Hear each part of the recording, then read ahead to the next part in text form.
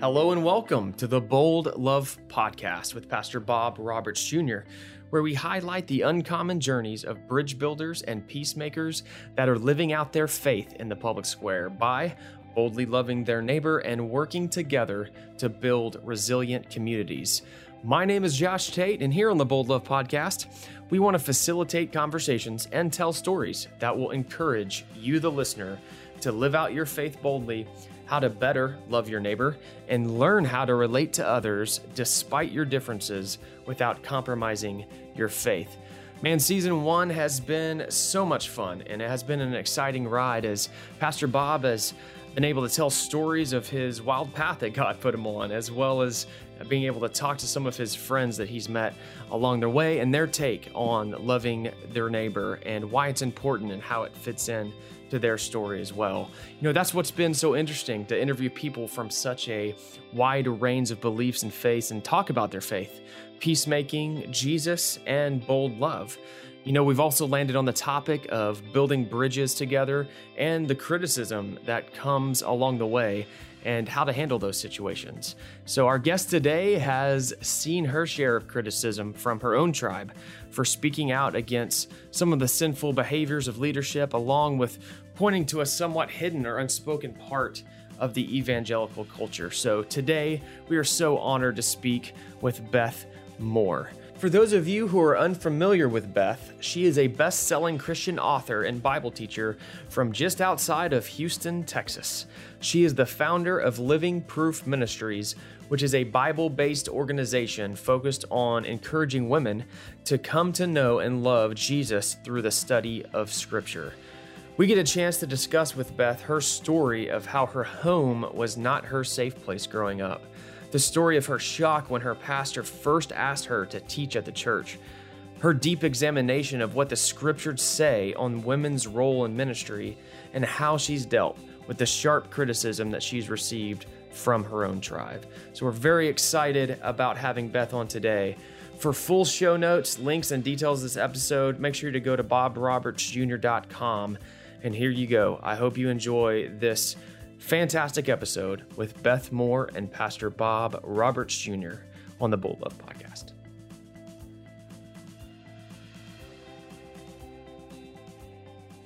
I am ecstatic to get to be here with one of my heroes, Beth Moore. 35 years I've pastored. You cannot pastor an evangelical church and there not be Beth Moore fans, Beth Moore. I've read her books. My wife went crazy over your novel you wrote, Saints. Oh, man. She said, Bob, it was awesome. That makes my day. I love that. Awesome. Yes. So let me ask you this. You fascinate me. Here you likewise, brother. Truly. A strong Bible teacher. God's used you. You have a national platform. And at the same time, you are deep in the weeds of calling, injustice, sin, all of these things out. What goes into the making of a Beth Moore as a little kid? Has this come out? I'm just curious. We were born in the days when if our parents were in church and their lives were soaked in church, we got thrown in the nursery within 2 to 3 weeks. There was no waiting until the immunities kicked in, nothing. It was throw those kids in the nursery. Yeah. So I truly was on the cradle roll and raised to go numerous times a week. And at the same time, I had a very, very troubled home.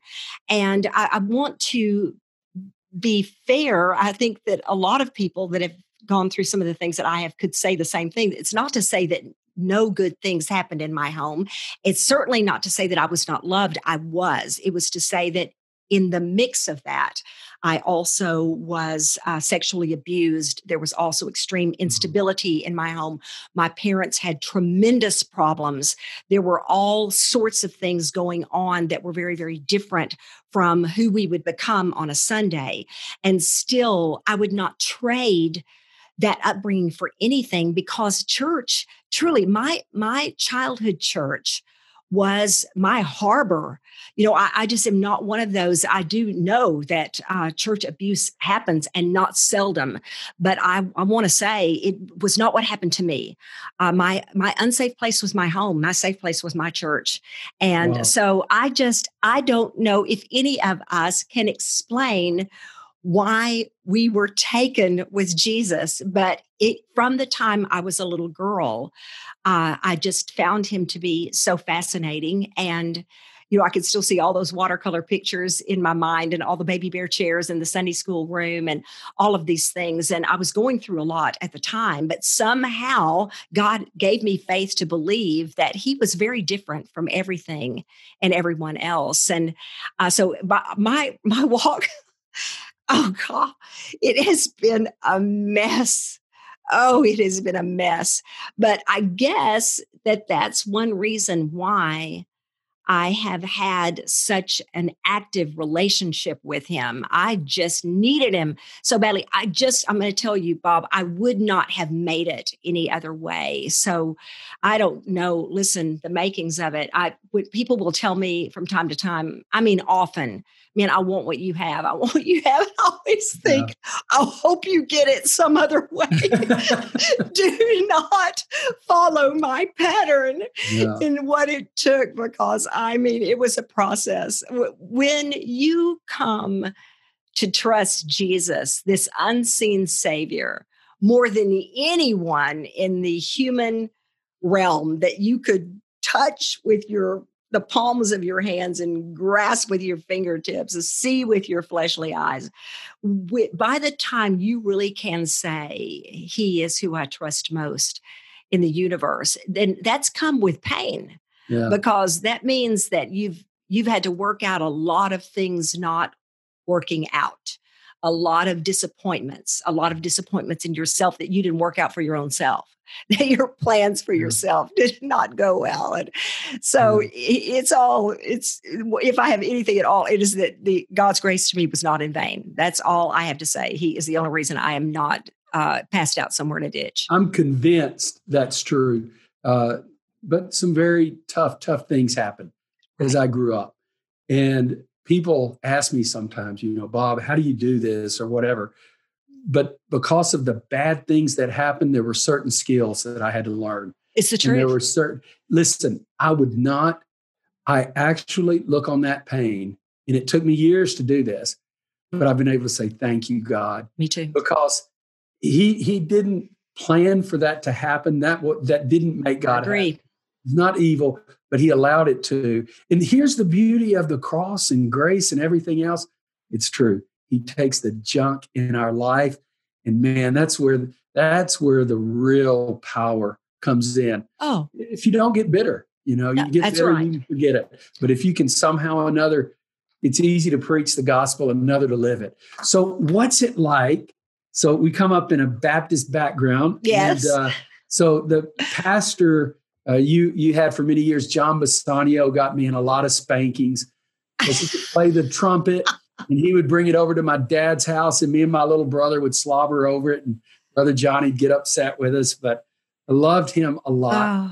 Oh, I cannot tell you. That's just music to my ears. I cannot tell you how happy that makes me. All the crazy stuff I've been involved in, every time I'd run into, he'd want to hear about it. He was so encouraging. Oh, he was. So, he was a different kind of guy. Yes. So here he is. He's affirming me for some of the crazy stuff I do. I'm sure he did the same with you. Yes, I hope he did the same with you, with teaching. What is it like being a female teacher?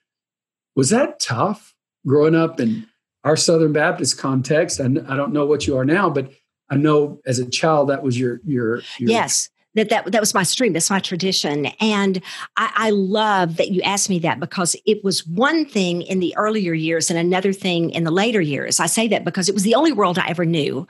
I truly did not have any insight whatsoever. I hardly ever darkened the door to a different denomination, even. It was the only world that I knew. But what I didn't realize, this has come as a real revelation to me in the last, oh goodness, Bob, I'd say even in the last decade. It's taken me that long to figure this out, to look back over the course of my life and to realize how strategically God must have placed me in my churches along the way. Now, because I've always been active in whatever church. I was raised in a church all the way until I was 15. Then we moved to Houston, got immediately immersed back in a church, and have served in a local body of believers my whole life. And so I would say, 6, 7 churches where I've really invested years of my life in whatever I had to give and been extremely active.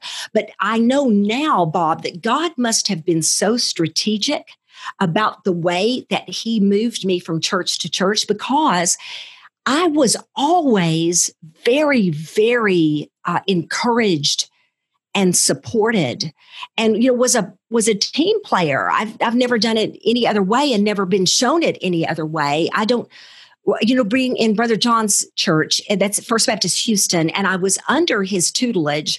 So he would have been my local shepherd from the time I was in my mid-20s all the way up until he retired. And, I never knew any other way except that he constantly encouraged me, encouraged all of us. The night of his celebration over his many years of ministry at First Baptist, I and a friend of mine had collected every single name of everyone that was on record having ever given their life, surrendered their life to some kind of vocational service, some kind of ministry. And at the very end of it, we brought the lights down in the house, and with gorgeous music playing, we had every one of those names spoken, and a candle was lit for every single one of them. It looked like you were looking at Abraham's sky. It was unbelievable. That's the kind of pastor I had. And I've said so many times when people said, Brother John, let me. Brother John called me into his office and said, I want you to speak in a service one night. And I said, Brother John, I was just mystified. I said, I can't speak in the service. And he said, why not? And Bob, I wish we had a way of describing. He's just, what was he, 6'3"? Almost as wide as he was tall, just like this enormous man. And he says to me, why not? And I said, because I'm a woman. And so he calls his secretary, the door's wide open. He calls his secretary, he said, you're not going to believe, did you know that Beth Moore is a woman? And he said, I said, well, I have to be under authority. He said, do I not look like an authority to you? And, here's all this poundage. So anyway, this was my beginning. So it really was not, now I knew it was unusual. Let me say that. I knew it was unusual. And he certainly wasn't, there was no doubt that there was a male authority over that church. There was nobody was the least bit confused about that. But lots and lots of women surrendered to ministry under his pastoring, and were we were all Sunday school teachers, Beth, leaders, think about it. This is committee members. So this is I don't know, a few decades ago. Think about it. Poor John Bassanio, he'd probably be roasted today. Oh. Or encouraging women to go into ministry. Yeah. See, Bob, this is what I try to tell people. And one reason why I'm waving a flag is because I want to say, you know what? We are going further and further and further to an extreme. Yeah. And I think we're doing it to make absolutely sure we don't move too far to the left, but we're still leaving the bounds of sound doctrine. If we leave them to the right, we're leaving them just as surely as we're leaving them if we go to the left. And because there is no way I'm going to have to stand up. I'm sitting to do this podcast, and just here in any minute, I'm going to have to stand up. You cannot get to the end of Revelation and conclude that Jesus had no use for women. Yeah. You can't do it to save your life. Even Paul, under the inspiration, gave us 1 Timothy chapter 2, 1 Corinthians chapter 14, very much in the scriptures. The thing is that we are taught now, that's all that's in the scripture. I'm talking about from my tradition. That's all that, oh no, that's not all that's there. We absolutely have to have that open, as well as every other place that he addresses women, every other place that we see Jesus seem to go off the beaten path path to make sure that he is showing dignity to women. You can't tell me there was any accident in the fact that he ordained a woman to be the one and women to be the first ones to see him. And then he says to them, go tell the brothers. So I can't reconcile all of it, but there is no way to get to the end of it and go, there's just nothing for a woman to do outside the home. And listen, I'm for serving in the home. I am very, very called to my home. So, but you can't come to that conclusion. It's an odd thing. It's as if you're right. We're going deeper into some kind of yes, we are. Extremism. Why do you think that's happening to us? Control. I think it's control. I think we have to control the narrative. Somebody told me the other day, and it frustrated me so badly. I've been told this a few times, but this time I was told by somebody that I really trust. I trust his opinion. And he said, Beth, they're never going, he's talking about this particular camp. They are never going to budge on the woman thing. I said, even though it's right there in scripture, even though you got Acts chapter 2, even though we know that whatever Paul meant in detail in those passages, that whatever he meant, he also served with women constantly, even though we have Romans chapter 16, even though we have the daughters of Philip, all of this, no, they're never going to. Why? Because if they let the women issue, if they give room to it and give any room there whatsoever, then what comes next is going to be the sanctity of marriage between a man and a woman. I said, hold on. So we're not going to give any on what is clearly biblical for women, because it might be a slippery slope for what is not biblical for marriage. Am I understanding that correctly? Yes. Okay. Well, there you go. And so, I just want to go, I object that you don't get to say we're not going to give, if we give you an inch, you're going to take a mile. You know what? It's not your inch or your mile. If scripture invited women in to serve Jesus, why on the ever-loving earth would Jesus waste half the gospel witness on planet Earth by cutting out all women from the gospel message? And it's a very frustrating thing to me, but I want to say again, of course, that gospel is being taught in the home. That is crucial. But I think what we don't understand, we think if we let things be too loose, then we'll lose the gospel. Absolutely. The reality is, I've seen more people leave the gospel because of rigidity, absolutely, and harshness, absolutely, and fundamentalism, than I have people who couldn't extend a little grace. It's funny to me. We Baptists say I'm a Baptist, say we believe in grace, but man, we're into law. And we are. But here's the thing. It's control. I think it's control, Bob. I do. I think it's a way to control it. Blew me away. I think it's control. And I also think it's tribalism. We don't really look outside our own tribe. And what you said is important. When I grew up in Lindale, David Wilkerson went to my dad's church. Yes. Leonard Ravenhill. I grew up with all these people. My dad's a cessationist, strong Bible preacher. And I remember he wanted to talk to my dad. And Dad said, so Brother Dave, well, why are you here? We figured you'd be down at the Assembly of God Church. He said, I'll teach him what I want him to know about the Holy Spirit. I want him to hear the word of God. So they would respect us. They'd sit in the back of the auditorium. They're waving their hands, getting down. Of course, we all wound up doing that before it was all over, a little bit, not a full rise, a half rise, but I think the beauty is we don't see. So I always understood the Great Commission, but I never understood the world. And when I went out and I saw the world, what difference does it make if I understand the scripture, if I don't understand the people that we're applying it to? Yes. And this happened to me. This really did, because I'm of the opinion, biblically, a woman can do anything a man can. Now, hang with me just for a second. I'm going to get in trouble for this, except being a woman senior pastor. Here's why. Just one of the many reasons why in my years of traveling around the world. So there's this lady. She's dying of a disease. She's a young lady. She's in India. And lo and behold, The local Baptist pastor is asked to go pray for her. He didn't even believe in divine healing. So he prays for her. God heals her, shocks both of them. And he leads her to faith in Christ, gives her a little copy of the New Testament, and she takes it. And she kept writing him, what do I do? I've been telling my friends about Jesus. And so, he says, just read them the Bible and pray with them, gives her just a little outline to do in her house. And she begs him through letters. And finally, he agrees to come. The church takes up a big offering for the bus fare. He gets there. He thought it was 3 or 30 people. He couldn't figure it out. 30,000 people. I met her. I went to her worship service. And guess what? Now, here's what's interesting. Most of the staff was all male.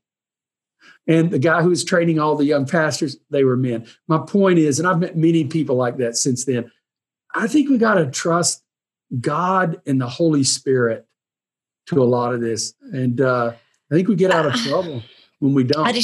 One of the things that I've thought so much about, because you and I would line up very, very closely on this, because I found this to be so ironic when there was such an explosion about a year and a half ago. I mean, an explosion. I started it, and I so regret that I did. It was meant to be a joke between a friend and I on, we're just being funny on Twitter. And I said something about speaking on Mother's Day at my church, and she was too.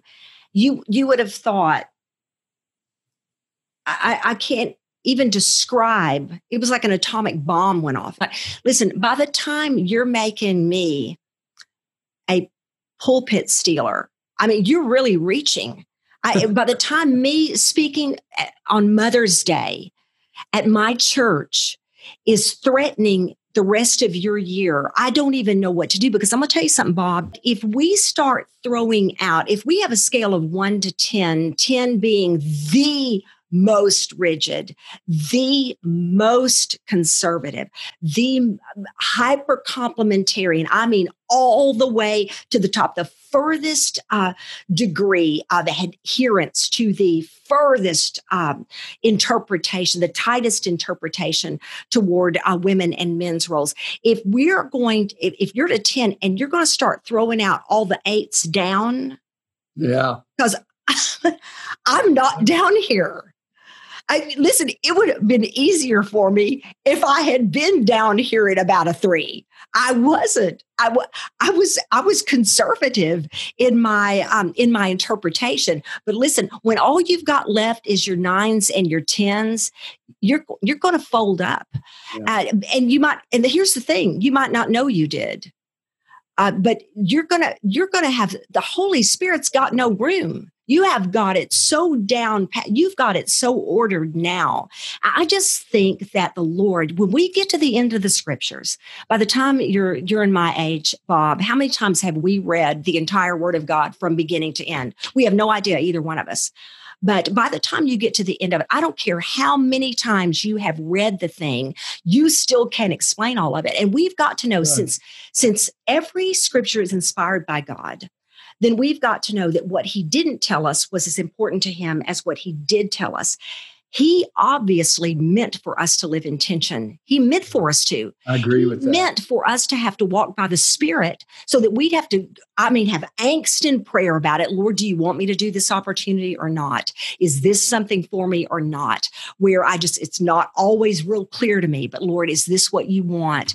I just think that we have put, we've done that thing where if you build a fence around the wall, what have you got but a Pharisee? Yeah. And so anyway, I don't know how there's any joy over there at all. I don't see it. I'm sure it's there, but I don't see it, and I don't understand it. I don't understand it. What do you think is happening to the church? I look at this issue of women. I look at the politicization of the church. Our church is a multi-ethnic church, so that makes it challenging, because there's no doubt about it that we have racial issues, and African Americans and other races have not been treated properly. At the same time, there's a lot of fear, guilt, and shame. Okay, so what do we do about that? How can we do that? We look at the political season when we're viewed more as a voting bloc. I don't I don't know. It just seems like on many fronts, we're digging ourselves into dead end holes. Yes, we are. What do you, when you look at all this, are you concerned about it? Oh, every day. And my prayer, my prayer is that there is going to be, and I believe maybe already is underway, even in a conversation we're having of our generation, because Bob, our generation, more than any other, was raised up on this this whole indoctrination of evangelicalism as a political force. So it's so deep. I always think to myself, listen, if I don't know if it's going to budge in our generation, but the fact that it has with us, it begs to differ with that. But I do believe that we can see something different. I have faith that Christ is going to unearth from all of this, this that we have burned down, that he is going to raise up something beautiful. And what it's going to be is a very simple thing. It is going to be the return to Christ of the scriptures. When what is pro-Christian is in this nation is no longer Christ-like, something has gone terribly wrong. When we are readjusting our Christian ethics to fit our political position, we have just formed a golden calf out of the fire. Yeah. And, I think about that place, Bob, in Exodus 32. Do you remember Moses is up on the mountain and the people down below were like, we don't think he's coming back. What are we going to do now? And so Aaron's like, give me your jewelry, throws it in. As he would tell Moses later, to out jump the calf, but it says the most interesting thing that he presents them the golden calf, and they all go, "These are the gods that brought us out of slavery." And then it says, it's the next thing. So he builds an altar to the Lord. He says, "Tomorrow we're going to worship the Lord." So, we're going to do it all together, Bob. All together. We've got our golden calf, but we're going to build an altar to the Lord in front of it, because, man, we want to prioritize God. So let's build an altar in front of it. Maybe it will even hold the golden calf out of view. Well, I just want to say, we can see the golden calf. So can everybody in the world. I think only the people that have been building the altar in front of the golden calf think that the rest of us cannot see the golden calf. We're looking straight at it. Yeah. So it concerns me terribly. It concerns me that we would even have to ask ourselves, Bob, when you, again, are a careful reader of the scriptures and you see one of the huge reasons to study the Old Testament prophets, even though it was speaking to a different people and a different time largely than to us, even though we're under two different covenants, what it does do for us is that it causes us to see what brings God great joy and pleasure and what displeases him greatly. And you look at over and over and over when he brought judgment down on them and he would let them be carried captive. You look and see if the reason over and over again wasn't injustice. It comes up again and again and again. It would be several things. It would be sexual perversity and immorality, and it would be injustice, doing the people wrongly, treating people unfairly. There's no, you can't get through the Gospel of Luke. Yeah. You see it time and time again. We have lost touch that the whole point of our Christian witness is Christ's likeness. And of course, we never measure up to that. Of course, we cannot remain consistent, but that is our pursuit. And that's how we know if our witness is effective, is Christ, are the things about him, the things he cared about, the marginalized, how much he would pick out the person in the crowd that was going to be the most vulnerable or the most despised. That's our Savior. That's the image we're supposed to be conformed into, and it doesn't fit in our bipartisan political world, it doesn't fit in either extreme. Yeah. Our gospel, there are hints of it in both, and none of it has it all. And we must disciple a people that are able to untangle evangelicalism from republicanism. Yeah.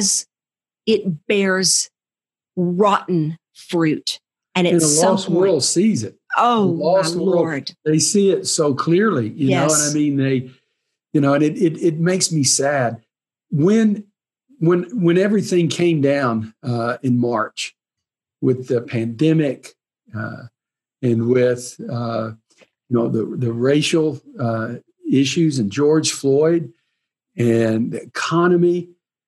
I felt like God was shouting to us in silence. Oh, I did too. Honestly, I do. And you don't have to agree with me, Beth. Listen, my best friends I disagree with. We go back and forth.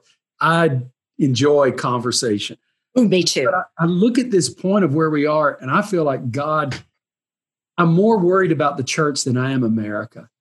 I feel like me too, Bob. Is really messed up. And as a result of that, she can't be the salt and light to the country we need to be. And so my desire has been, I told a bunch of young pastors I work with, I said, shallow is out, guys. People are hungry for God right now, for what's real, for depth, for profound.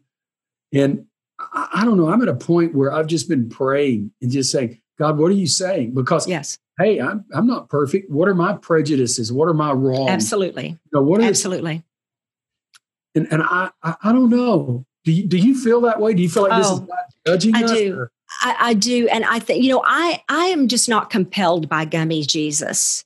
I'm just not. The real live gospel is more compelling than anything we could dream of presenting to people. This having something of such great meaning and purpose that you would die for it. That's when you've got something to live for. This thing that says, this Savior that says, listen, come, deny yourself, come and die and find life in me.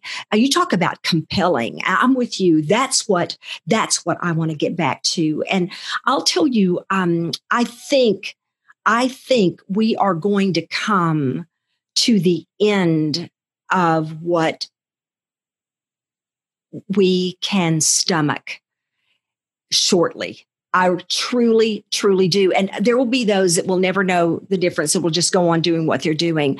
But I think that there is such a desire for the real live gospel of Jesus Christ. There's nothing like it. There's never been a time in my life that I've had less confidence in the things of the world and more confidence in the gospel. And I think he is calling us home to that. And I think that there is going to be a mighty move of God.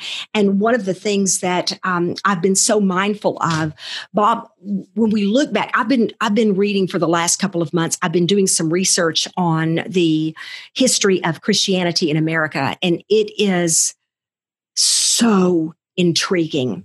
And there are some things I want to read because my point is we are doing the same thing that we have been doing for hundreds of years now. At what point do we go, this is wrong? This is wrong. And a lot of people are doing that. But I'm saying, at what point does when we are, do you know what it is meant to be evangelicals? When I look at what was meant, what that really hinged upon, what that meant to us, the veracity of the authority of Scripture, the belief in people being born again into Christ and coming to the things that we have believed in. This is everything here, and we've let this happen to it. This is all the way back in our history in America. But listen to this part, and it says, and I'm reading out of Thomas Kidd's book, "Who is an Evangelical." I cannot recommend it enough. But he says in 1897, a Georgia newspaper reviled several Atlanta preachers who, and now I'm quoting, seemed to have run entirely out of gospel subjects to preach on. Last Sunday, several of them preached against lynching, and not one of them preached against Black rape. This was a particular pastor saying the same thing over and over again. All of a sudden, if we preach on injustice, if we preach in any way about racism, all of a sudden we're not preaching the gospel. This was as old as 1897. It was as old as 100 years before that every single time we really do step on toes. It goes on further to say white fundamentalists were more likely to condemn booze or liberal theology than lynching. Bob, at what point do we not stare in the face of the insanity of this? I'll tell you something I have felt, and I say this in pencil. I don't want anybody to take this. I don't even think this needs to be in pencil. I just want this out in the air somewhere. But there is this concept in the scripture. It's said several different times where God refers to this filling up the measure of our sins. It's a very interesting concept, and God alone knows the ins and outs and specifics of all that entails. But I have wondered, there comes a time when you have to wonder if we are about to fill up the measure, like God's gone, I have warned you and warned you and warned you and warned you. You started it this way. I have raised up voices over and over again to tell you that this injustice is wrong, that this racism is wrong, that this that slavery was wrong, that lynching. Are you kidding me? That this heinous sin. I have said this is wrong over and over again. And it almost seemed to me, Jesus says it this way in Matthew 23. I want to read a couple of verses to you. When he says, woe to you, scribes and Pharisees. I'm at verse 29. Woe to you, scribes and Pharisees, hypocrites.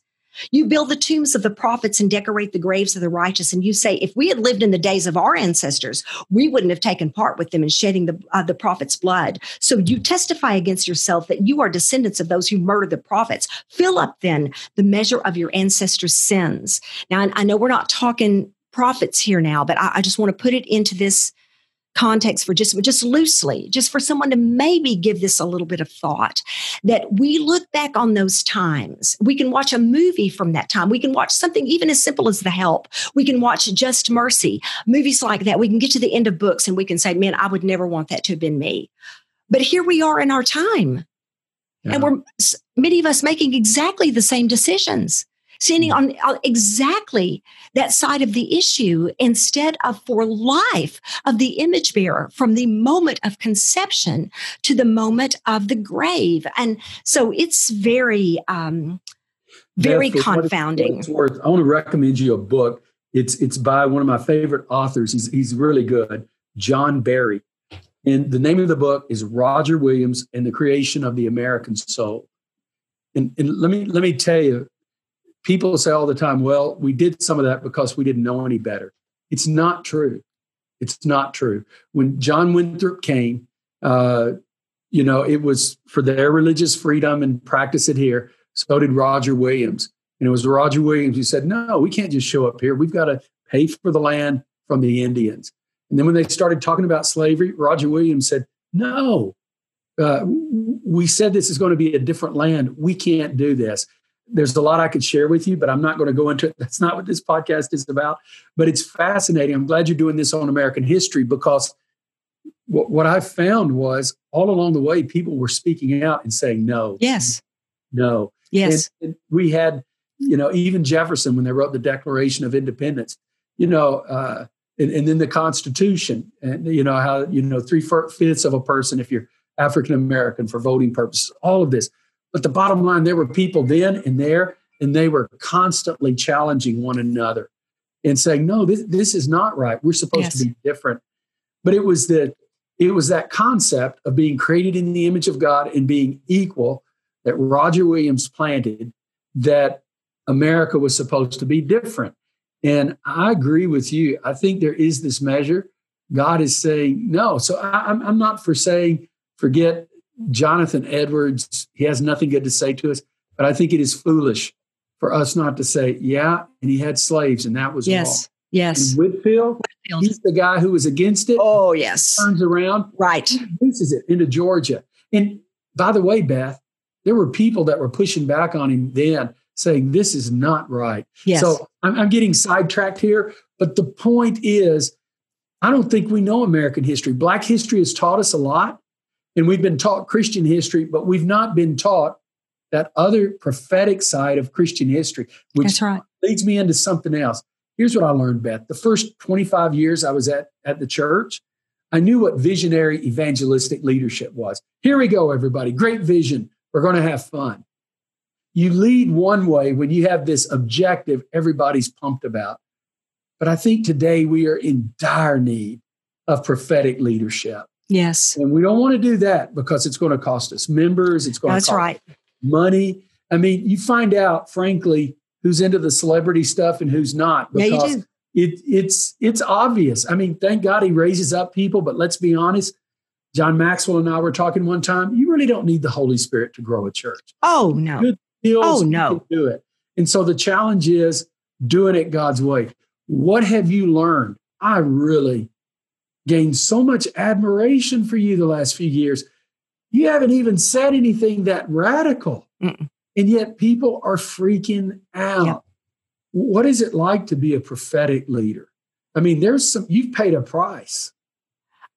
You know, it has been surreal. The whole thing, these last 5 years have been something that I am continuing to try to sort out in my mind exactly what has happened here. But one of the things that has gotten me through is that the things I've spoken out about are what you've heard this teaching before, I know, and I hope somebody's listening that this is new to, because I find it fascinating.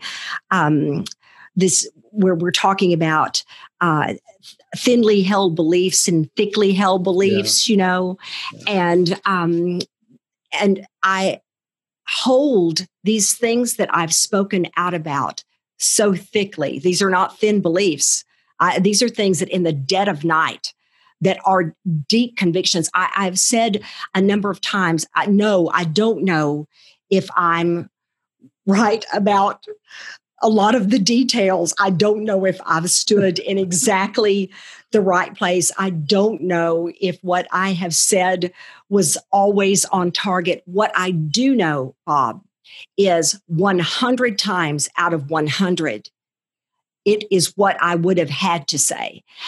There are times that you flat out cannot be silent, that something is so abhorrent and so shocking that you have to speak out about it, and you have to go, this something is wrong here. And I will say this, one of the really wonderful parts of aging is that you lose a lot of the need for people to approve of you.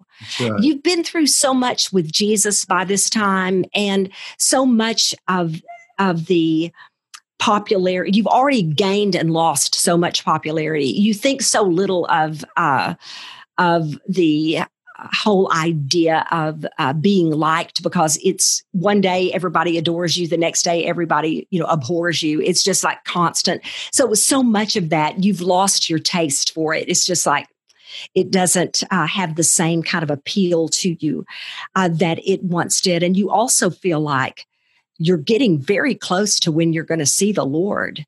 And I've told people before, I said, I'm not sure of everything that I'm right about, all of it. What I do know is that I don't want to stand before God having stood on the other side, of matters of justice. I do not want to have stood by and watched people wronged, regardless of whether they share my faith. that they are image bearers of God. And I stood by while they were wronged, and that Jesus, the name of Jesus and the Holy Scriptures were exploited as support for that wrongdoing. I'm not going to do it. I'm not going to do it. If we're going to say that there is a beautiful thing about having a Sanctity of Life Sunday, and I believe in it to my bones, I believe we should preach pro-life, then tell me, why on earth would it not be? Why is it suddenly that we're not preaching the gospel when we speak against racism? These things have to be. They have to be spoken to. And refugees. What is yes? I'm pro-life, but why is it we got to protect them in the womb? But there's 81 million little kids. Yeah. What happens then? Why do we have to do that? Why the moment we breathe air? Yeah. Why did our somehow our value go down? I don't understand it. We need consistency. There's consistency in the gospel. Here's what I want to ask you. How have you changed in the last few years? Because it's the same Beth Moore, I'm sure, but we're seeing a different side of Beth Moore. How have you changed? And I would also like to know, how have you changed your perception of things, people, not individuals, but the price that you've paid? I mean, you got to see things a little bit different from what you've been through. You know, I can see when people will go, something's changed. There's no way to be part of what I have, seen and experienced in the last 4 or 5 years and not be greatly affected by it. But as to whether or not it was for the good or for the bad, that I don't know, because it's like coming out of I feel like I came out of a car crash and then trying to learn to get back up on my feet and walk again and try to figure out how to navigate what's going on in the church, in our evangelical end of the church. And for me, there was a moment when it began. And I've said so many times, when people say, well, why did you speak up? Because I have always had political opinions, just like anybody else has. But, I could have kept those to myself until suddenly this becomes completely enmeshed with the world that my whole life is invested in. And I watched something happen that is so far out of bounds, I cannot even wrap my mind around it. And it began, of course, with the Hollywood Access tapes and with the response to it and all suddenly the contrast between all of our attitudes to all that was said about Bill Clinton. Suddenly it's okay. Why? Because, we need in the White House. That's why. And it's all the compromise for power. And suddenly the dignity of women was at stake. And I'm going to tell you something, Bob, I have spent 40 solid years in women's ministry. There was not a world. I have said this to so many women that objected to what I did. There is not a world in which I would not have reacted. There is not. There is just not. If I saw someone that I felt was robbing someone else of something precious, I would every single time go to that. Try to go to that rescue. I try to throw my body in front of it. And so the initial mind bender for me, I knew there was going to be backlash. I was as calm when I first began, and it's been most times I've spoken out. I felt the same way, dead calm. No, not afraid, just very, very, very prayerful and very clear-headed. I knew I was going to get hit by the men. I knew I was going to, because it was going to seem very, very pointed toward them, because that was most of what was, surrounding the whole Trump thing and rallying around him. What I wasn't expecting is the backlash from the women. And because my whole life was wrapped up with them. It was my love and protectiveness over them that would make me speak up. Why do you think that was? Why do you think the women Same reason the men did. What? And I'm sorry, but this is what was so stunning to be in the White House, to have the power in the White House, and because the single issue, the one issue, because he was going to hold up our pro-life stance, which I'm pro-life too. I want the White House to do that too. But everything else, nothing else mattered. Nothing else mattered. I'll never forget the first conversation when I was asked to apologize to a group, or I was supposed to speak at their church, and they were very upset with me. And it was like, they don't want you to come unless you meet with them, and they want you to apologize. And I asked him, I'll never forget it, Bob, because I said, but after what was said, I said, and they said, well, we don't know what he said. I said, wait, you don't know what the transcript said? No. We vote only policy. We are not concerned with anything Donald Trump says. Okay. And this is the way this thing went down, because it was like, then how can you possibly understand my reaction to it if you have no idea what was said? And if you have no idea what has been said for the last 4.5 years, if you have no idea of the racist rhetoric, of the hate speech, of the brutal kind of approach in rhetoric, if you have, then how in the world can you understand why someone would object? So anyway, it's been very, very confusing on that. Well, I'm going to give you another theory on that.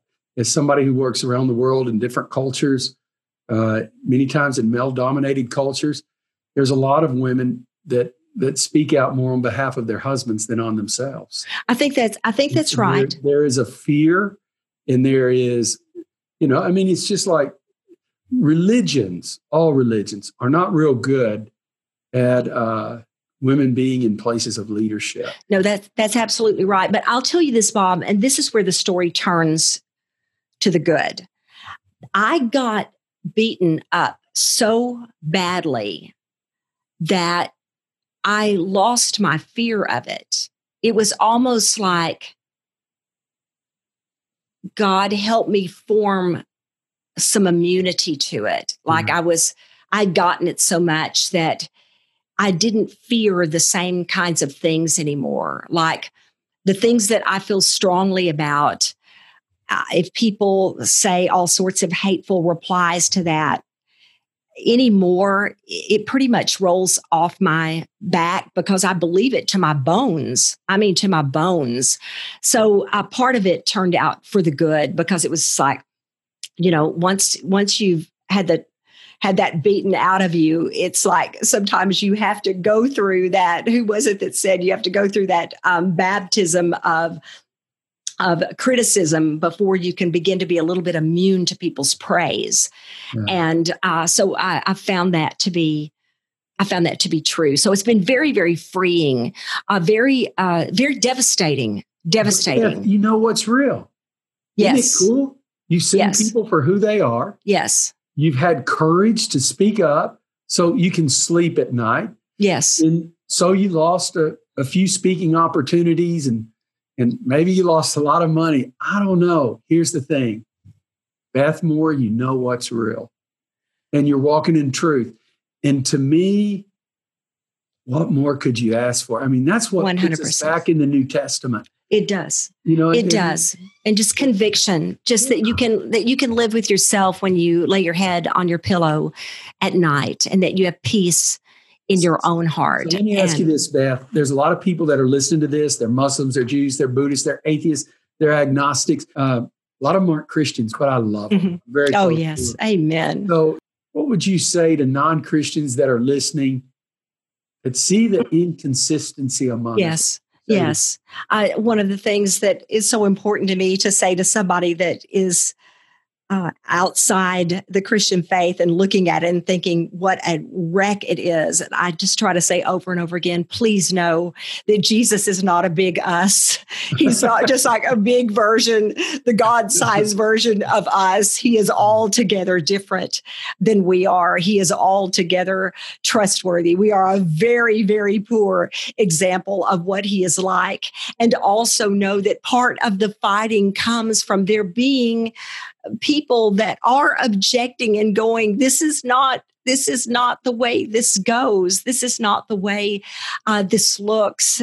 We have to get back to Jesus. But I would just send them, if you want to know what Christianity is really like, read one of the Gospels, read the Gospel of Luke and watch Jesus on that page. I've said to him so many times in prayer, oh, Bob, I have no idea how many times I've said, just at the end of one of the narratives or a story or one of the parables, I have lifted my chin toward heaven and said, you were the Savior I would have wanted. I was such a mess of a young woman, and I have been in such deep places of brokenness and sin. And I think of him writing in that sand and asking the men, you who are without sin, you cast the first stone, when the adulterous woman had been dragged out and was standing before them. And it was just, one by one, they just dropped those rocks and walked away. And I think that's my Savior. That's my Jesus.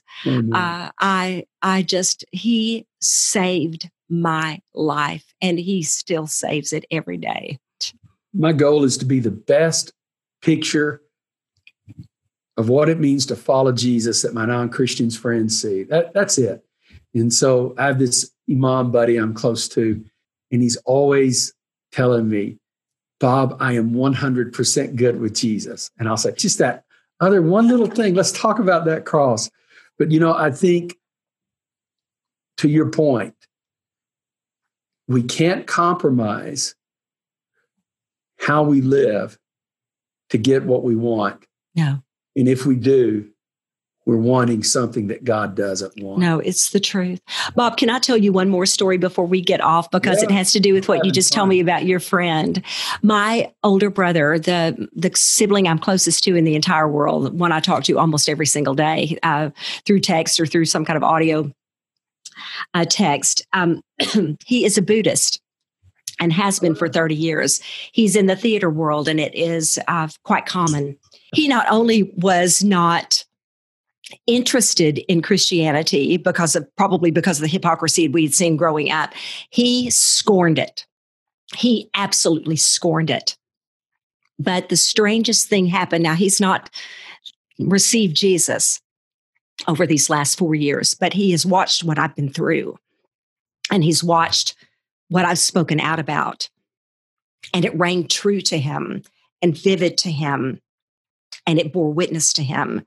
And what I will tell you, every time now he sees any painting with Christ or any story, here's a song, he'll even listen to some hymns again. He sends them to me, and he has opened up dialogue with me again. And the end result, I don't know what it will be. But what I can tell you today is that because of what he's seen in the last 4.5 years, and I've told him over and over again, bro, it's not me. There are plenty of others that have spoken out about the same things, but it meant so much to him and bore such witness to him that he no longer thinks Jesus is a jerk. And, I can't help but think that is improvement. Yeah. And I think about him when I think about some of the friends and relationships that I've lost among the saved. I think, well, their salvation was secure anyway. They're in Christ. We're going to spend eternity together. We'll just enjoy the heck out of one another when we're around the throne. We're going to have so much fun together. But my brother is still making up his mind about Jesus. Yeah. And he needed to see that it costs something to say, I am going to stand with the Jesus we see in the scriptures, in the Gospels, and not with this winner Jesus and this banner Jesus that we're going to fly over all our successes. No, we're going back to the margins, to the Jesus of the poor and the helpless and the imprisoned and the sick and the dying, that we are people who need that Jesus. Beth Moore, this has been a blast. It has been my pleasure, Bob. Thank you. And just say thank you, Jesus, for you. And it's with great joy I've watched you and, like many others, defended you and been proud of you. And so keep rocking, girl. Oh, I do not take that lightly. And I just want you to know something, Bob. It sometimes occurs to me to drop out of the public eye, but never, not for 1 second. And I know you could say the same thing. Does it ever occur to me not to serve Jesus? Not ever, not for a moment. I'm in with him to the death. Right. Thank you so much for listening today. And thank you to Mrs. Beth Moore for joining us today. Just remember, for more information on this podcast, show notes, and any other references that was made during this episode, you can go to bobrobertsjr.com, click podcast, and you can get all your information right there. We appreciate you joining us today. And remember, at the Bold Love Podcast, we want to encourage you, the listener, to live out your faith boldly, how to better love your neighbor, and learn how to relate to others despite your differences without compromising your faith. Have a blessed day.